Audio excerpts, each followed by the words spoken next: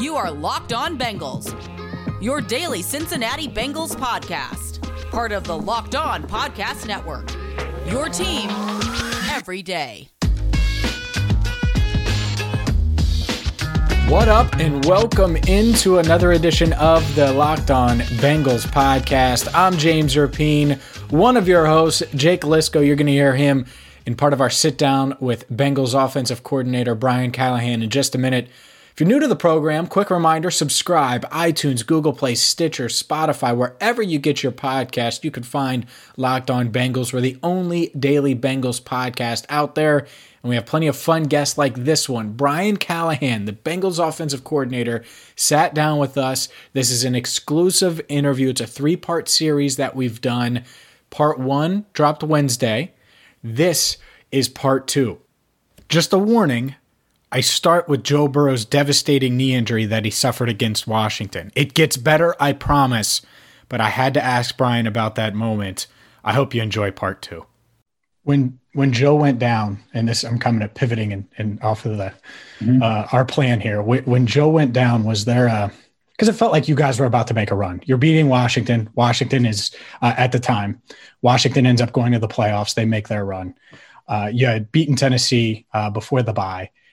When he goes down, is there a moment where the coaches, you go into your office and you scream at the top of your lungs because you can't believe that that you just lost your starting? Is there that before you move past it and change things? And obviously, Brandon did have some success down the stretch, and so did Ryan.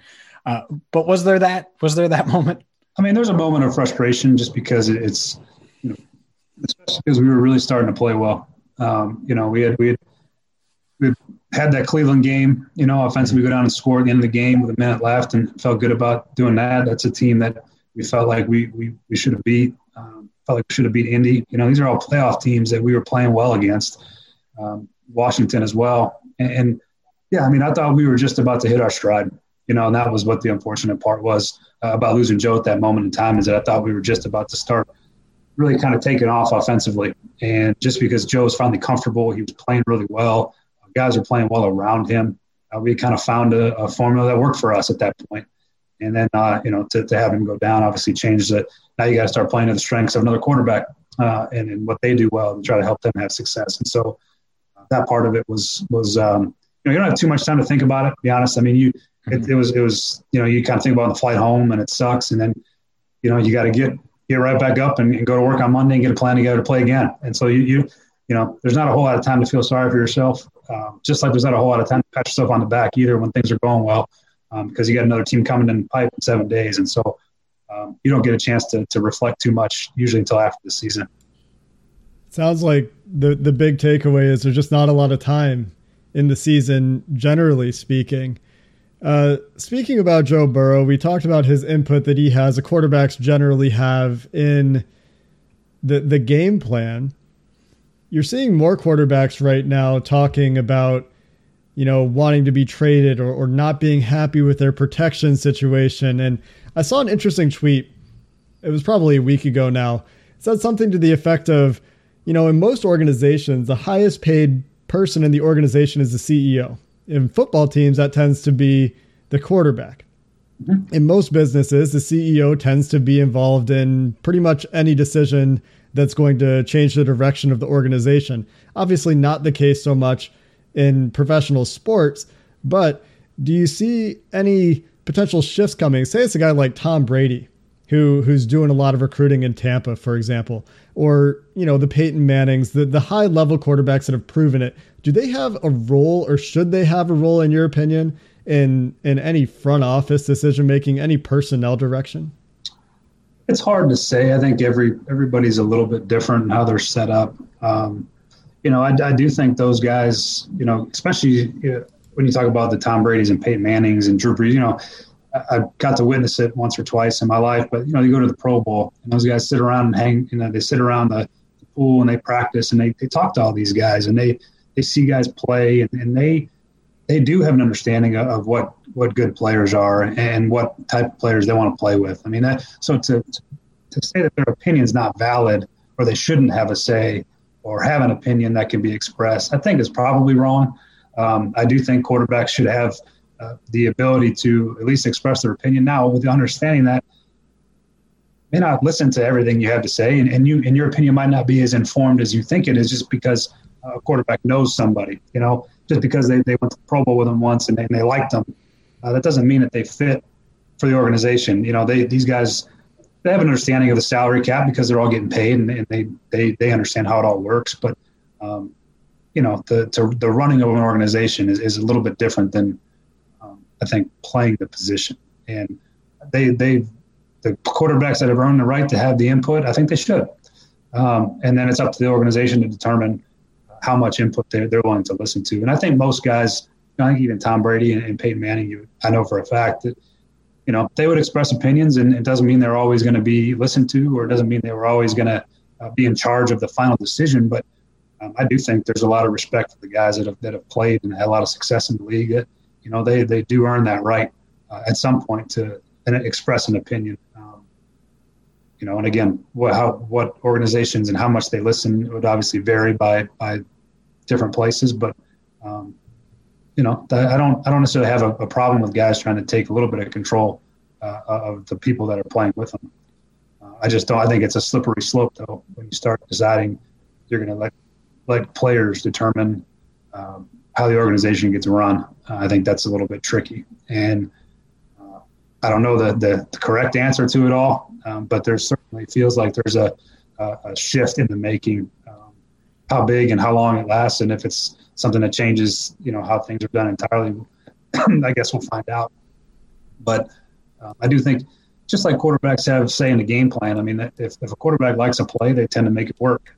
If they want to play to get run, they certainly have, most places have full authority to ask for that play or say, yeah, this is what I want. I mean, you see it with even Lamar Jackson in Baltimore. You see him wave off Harbaugh sometimes on, it's a fourth down decision. You say, no, we're going for it. And, he goes for it because the quarterback's convicted in it, and he knows that, hey, this he believes he can get it done. We're gonna get it done. And so, I think there's a very fine and probably delicate balance there when it comes to those types of decisions and when and where they should have input that influences the franchise's, path on whatever it is they think that they should do. So it's tricky. It's a tricky spot to be in. I can understand both sides of it.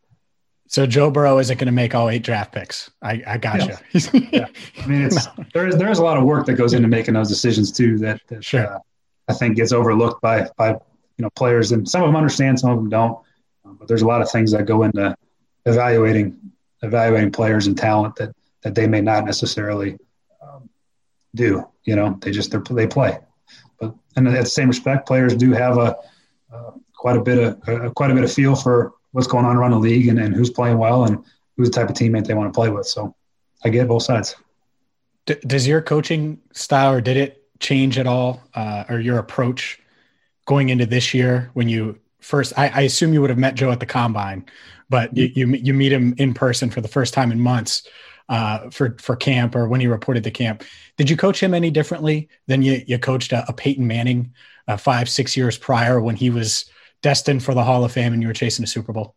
Yeah, there is a difference to some degree. But ultimately, Joe is so impressive and capable of handling so many things as a young player that, I would say that the ultimately did not coach him much different because he could handle so much. Now we had to stop and remind ourselves occasionally that, he is a rookie. It's because he's so advanced and he works at such a kind of intense pace that he comes across as somebody who's not green. He comes across like a guy that knows exactly what he wants and how he wants it done.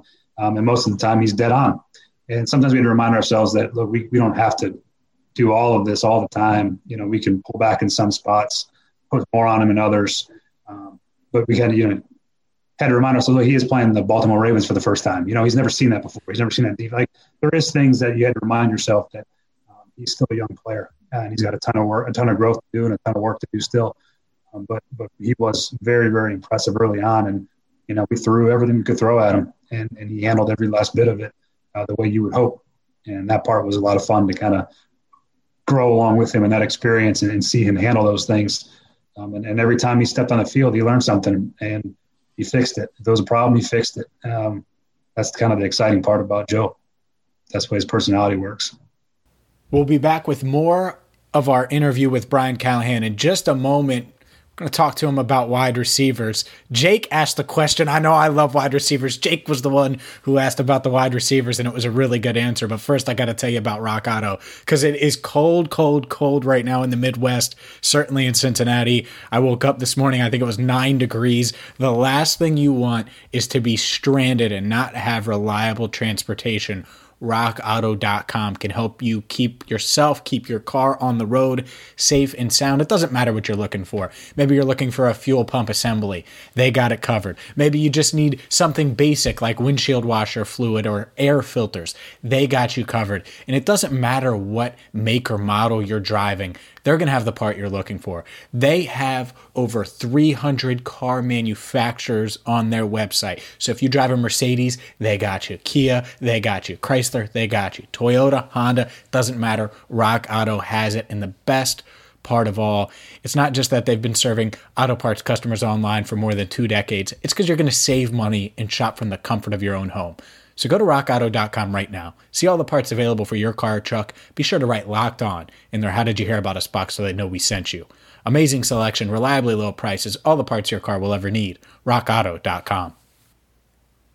Let's stay on the Joe Burrow topic for a little bit, because I think, most Bengals fans are sold on him.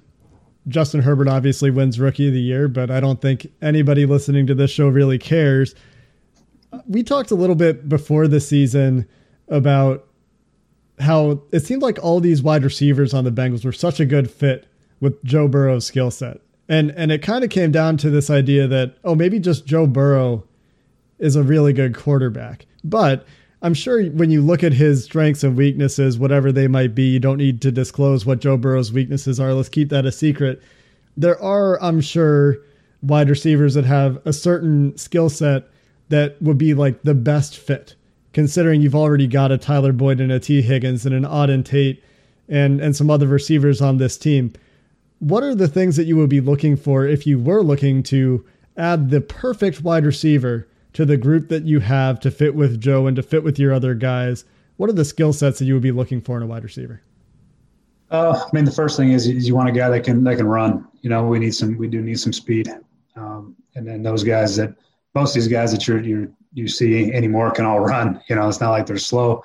But yeah, definitely a guy that can stretch the field and push the field with the speed enough to where teams at least are concerned about it. They don't have to be 4-2 or anything like that, but just enough to be a concern for a defense that it draws attention.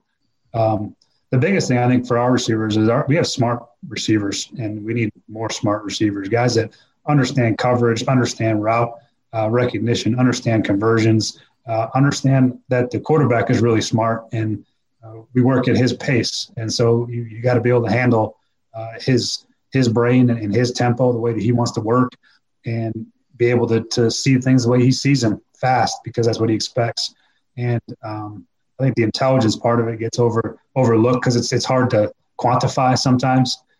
But smart receivers are very helpful when they can see and diagnose. And there's probably two different intelligences, I guess. There's a kind of a football intelligence, and then there's the mental capacity to learn and execute the offense by volume. So guys like that, obviously, guys got the ability to play outside, as a true outside receiver and go win one-on-one. T. Higgins is that type of guy. Tyler Boyd is the best slot receiver in football, if you ask me. And, we need another guy that can go out there and go win one-on-one versus whoever lines up against him, really on whatever route that gets called. So that's the type of receiver that I think, every NFL team wants at some degree. But, those are the ideal traits for those types of guys. How do you evaluate the college prospects, the intelligence part of it? Because obviously you can watch the film, and actually, does that show up on film? That might show up on film, but you can see them run and all that stuff. But how do you evaluate the intelligence part? And if that is so important, is it better to go with a veteran versus maybe a rookie? It would depend. It would depend on what's available, obviously, and Sure. how that fits everything. But there's always it's always easier to evaluate veteran players because you see them play NFL football. You see them play against NFL players, guys that you've played against, guys that It's always easier to see and project those types of guys. Whereas receivers, especially when you start looking at college receivers, some of these guys are so much better than everybody they play against. They never see press coverage. They see so much soft, free access coverage where they just go, they get free runs at safeties, and it's like there's nobody even challenging their release. So those things are sometimes hard to project. You don't really know how they're going to respond when you start seeing guys like, Xavier Howard and Denzel Ward, and guys are going to get up in their face and press them, and they can run and they're not scared of them either. So that part is the challenge in evaluating receivers. Ultimately, I think when you get to evaluating their intelligence, the time that you spend with them off the field is where we make our money, and which makes this a little bit harder now because everything's on Zoom for at least for the foreseeable future. But that was a huge part of why we travel so much in the spring is we get a chance to go to the school. You take the kid out. Usually you take a kid out to dinner, and then you meet with them I like to do private workouts where I'm the only one that's there at school that day. And I spend an hour and a half, 2 hours in the classroom, watch their tape, listen to them talk football, have them draw stuff on the board. There's a whole kind of litany of things you work through to see how they recall, how they explain it, just how their brain functions with football. And so those things are usually really important. And we've gotten a pretty good process on Zoom these days now because that's how we'll have to do it, for this draft cycle. But that's kind of how you measure the intelligence. You got to spend time with the players and really get drilled down on the things you want to find out about what they know, how they talk it, how they see it. You get a pretty good feel if you talk for hour and a half, 2 hours with somebody about their game film in particular. There were a number of times I remember this season watching games, and a lot of times people are just, oh, that's a bad throw. And, the throw's behind or it goes a little bit wide or it goes to a part of the field where there's no receiver. And a lot of times the instinct is to blame the quarterback. And when you talk about that smart receiver criteria, when you have a guy like Joe Burrow who, we believe he has a very fast processing speed post snap. We think that he's seeing defenses really well. You need the wide receivers to be seeing that too, so you make the same read. I mean, I can remember sometimes this year alone where it looked like the throw was probably right, and some combination of wide receiver decision-making led to it looking like a bit of a bad pass. And I noticed you talked to Jeff Hodgson recently. You talked about, with the benefit of continuity, having a chance to work on some details and fix some details. Obviously, the things that stand out to me when you talk about details are a couple of pick plays late in the year where, you get Drew Sample 2 yards downfield, or you get Mike Thomas 2 yards downfield on those plays. What are some of the other details that you're looking to really focus on in this offseason? That's a good question. Yeah, that's things like that is what you hope to do. The things that are not day one. We're not teaching the concepts anymore. The concepts are in. We all know what we call things, where you're supposed to line up, what you're supposed to do versus particular coverages. And now you can start really drilling down into there's another level of learning. It's, we've gone through 101 and 201. Now we're in 301. We're in this mode of where now we can really, really fine tune, like I said, those pick plays, right? We tell our guys all the time, look, we want to pick with no contact as much as possible. If they're within a yard, you can hit them. But now you got to go back and look and go, well, Drew might say, look, I thought he was within a yard at the snap point. Well, it's a very fine line. You're talking about a yard difference. How does he know that? Well, now we can watch, 45 of these from around the league and really show him the difference and see if he can get him to feel the difference.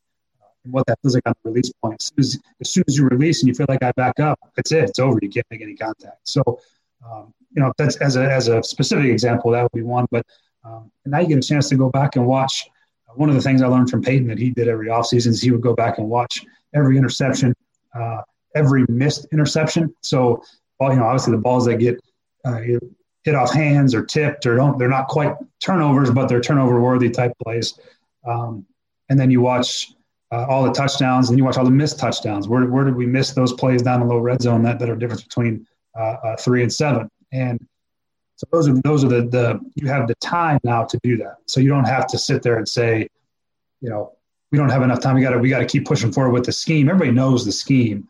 And now we can really try to really drill down into the finer points of these things. And hopefully you see the difference of a system going into year 3 versus a system in year 1. And then those, I think there's large differences in between those when you look at them across the league. Really, really good stuff from Brian Callahan, the Bengals offensive coordinator. Here's the good news. We still have one more segment and then a whole nother part to this series. Up next, I'm going to ask Brian about offensive line. What does he look for in an offensive lineman? He'll answer that and so much more in our third segment. BetOnline is the fastest and easiest way to bet on all your sports action. Football might be over, but you can still bet on the NFL draft, which we're going to talk to Brian Callahan about, the NBA, college basketball, the NHL, all in full swing. BetOnline even covers awards, TV shows, reality TV, real-time updated odds and props on almost anything you can imagine. BetOnline has you covered, so go there right now. BetOnline.ag. I use it. You should use it. Jake uses it. All you got to do, go to betonline.ag, use promo code LOCKEDON. You're going to get a 50% welcome bonus on your first deposit. It's that simple. betonline.ag. You can use the website or sign up on your mobile device. Use the promo code LOCKEDON, and you're going to get a 50% welcome bonus on your first deposit. BetOnline, your online sportsbook experts. Offensive line is obviously going to be a big topic on our podcast among fans over the next few months as well. We asked about wide receivers and what you look for there. What do you look for when you're evaluating offensive linemen? Guys that can block people. That's usually the starting point. I like it. Yeah. No, I mean, there's different fits, there's different things that guys do well. You might see these bigger, heavier, kind of mauler type guys that fit really good in the gap scheme system, run game system. And that's what they do. It's Tampa Bay runs the duo play probably 20 times a game. It feels like, where they're just double teaming people and trying to move them off the ball. Whereas, some of the wide zone teams, the San Francisco's of the world, and, teams that are really good at running the wide zone, they're a little bit lighter, a little more athletic. They can climb on the second level. They can run. They can cover up these backers that can run way faster than them. So it just depends on the system, obviously. So that, everything's different for every kind of run scheme that people try to employ. But if you're talking about general stuff, you like tackles that are obviously 6'5" or bigger. You like guys that have arms that are 33 or longer, usually ideally 34, 35. Guys that are in the 310 minimum, probably hoping for 325 and can still move. Those are the types, you want big. We have a big division. We have heavy people in our division, and you like to have bigger people too. And you look at the way Baltimore's built and Pittsburgh is built, they have those types of players. Cleveland as well at this point. I mean, it's a big, heavy division. It always has been. So that's, things like that. If you're just talking measurables, that's what you look for. Guys that can process too. You can't be, those guys up front are really smart. They got to be smart together. So you're looking for a group of guys that can function well with how they see the game and the intelligence that comes with being in pass protection and recognizing fronts and blitzes. So those things I think are really important. The intelligence factor, I think, gets overlooked. But again, it's the same thing with receivers. It's sometimes hard to quantify publicly. It's hard to say this guy's he's smart or he's not smart. It's a little more difficult and nuanced than that. But those things do matter. But, anytime you got linemen that can move people off the ball, they're big and strong, are usually the ones that I like. There's two directions we can take the conversation from here. We can talk a little bit about the offensive line and what kind of went sideways from what was envisioned in the preseason, or we can talk a little bit about the running game, the wide zone stuff, and me drawing, like Charlie and Always Sunny in Philadelphia. I got my coaching connections, and I'm looking at the coaching trees trying to figure out what kind of scheme you're going to run. Which way do you want to go next? We can talk a little scheme if you want. All right, so let's talk a little bit about the wide zone, because you guys have been an inside zone scheme, but from the time Zach Taylor was hired and you were hired, I thought we'd see a lot more wide zone, and that would be kind of the baseline. And instead, while you're a very zone-heavy team, I think you ran the most inside zone or one of the most highest frequencies of inside zone in the NFL last year. I'm wondering if you're seeing that as something that you're going to transition. You're going to try to get more to that wide zone with Frank Pollock coming back to the organization. I think you kind of hinted that a little bit when you talked to Jeff Hobson. And the other thing I want to talk about is I want to talk about that fold play a little bit, but let's start with zone. If you can talk about your aspirations for wide zone, if they exist, and maybe for people listening, what really differentiates wide versus inside zone? Where to start? Let me start with we would like to be a little more varied than we were in our scheme. We did get very heavy tight zone. Part of that was we ended up being a little bit more of a gun run team, this season for a number of different reasons, but it just kind of ended up that way. And so it's really hard to run the outside zone from the shotgun because you're offset. It's hard to get the stretch and get the landmark set the way you want it. It's not impossible, but it's just a little bit more difficult. So we ended up being a pretty heavy tight zone team, and that's also what we've found some success with a little bit. But yeah, we want to be and need to be more varied in the run scheme. We need to be able to run inside and outside. They all work together. A lot of the times when you're ripping in the outside zone game, people find ways to take that away, and that's when you get a chance to run the inside zone.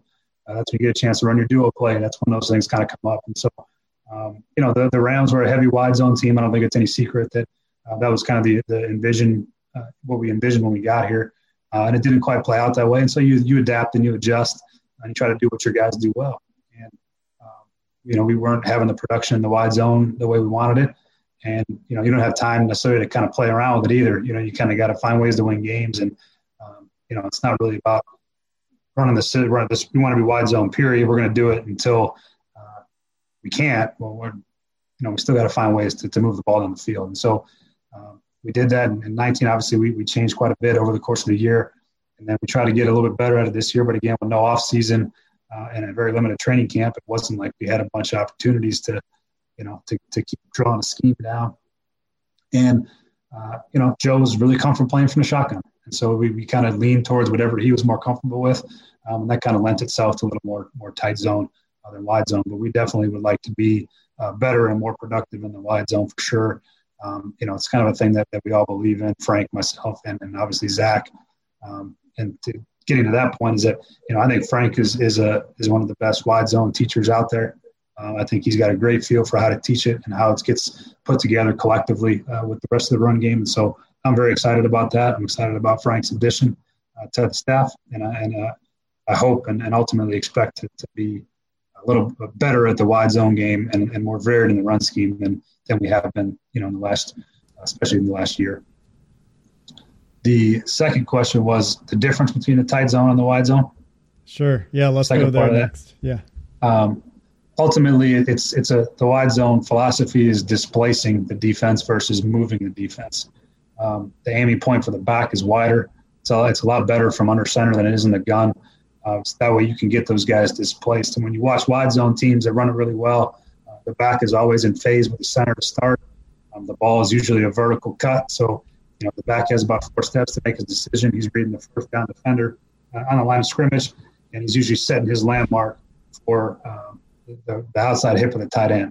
So when they set that course and the landmark, they're running at the outside hip of the tight end, trying to stay in phase with the center, and they're just reading it one gap at a time, which is what makes it a zone scheme. Is their first reads the defensive end on the inner line of scrimmage. Whatever he does determines the first cut.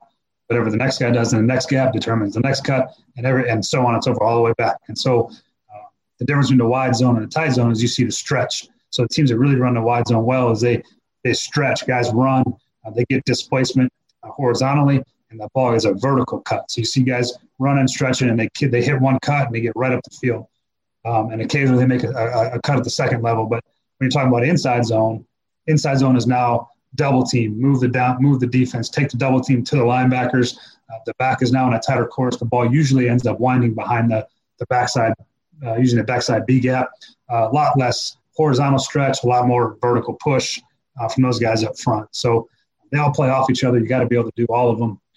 But that's kind of hopefully the layman's-ish terms for those that are wondering the difference between wide and tight zone is ultimately landmarks and vertical versus horizontal displacement. That's just really good stuff there from Bengals offensive coordinator Brian Callahan. I hope you're enjoying this series.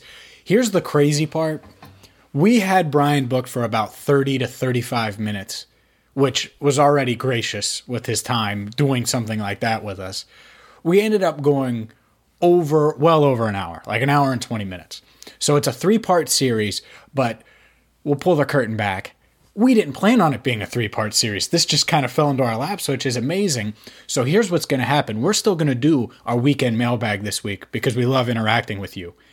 And then Brian, part 3 of this interview with Brian Callahan is going to be next week. We got a couple other guests that we're booking right now, and it's a fun, exciting time. So we hope you're enjoying this series. Part 3 of this series will be next week, and part 3 will start with Jake asking about a play that the Bengals had a lot of success with. We'll also dive into Joe Burrow, the NFL draft, the 5th pick, all of those things coming up in part 3 of our conversation with Brian Callahan. Hope you enjoyed it. And for Jake Liscow, I'm James Rapien. Thank you so much for listening to the Locked On Bengals podcast. This is your invitation to the intersection of versatility and design. Experience the empowering feeling of the Lexus SUVs and some of the best offers of the year on select models at the Invitation to Lexus sales event, now through April 1st. Get $750 cash towards the lease of a 2024 NX350 all-wheel drive. Experience amazing at your Lexus dealer. Call 1-800-USA-LEXUS for important lease cash offer and pricing details. Restrictions apply. Not all customers will qualify. Offer available in the Lexus Eastern area and it's April 1st, 2024.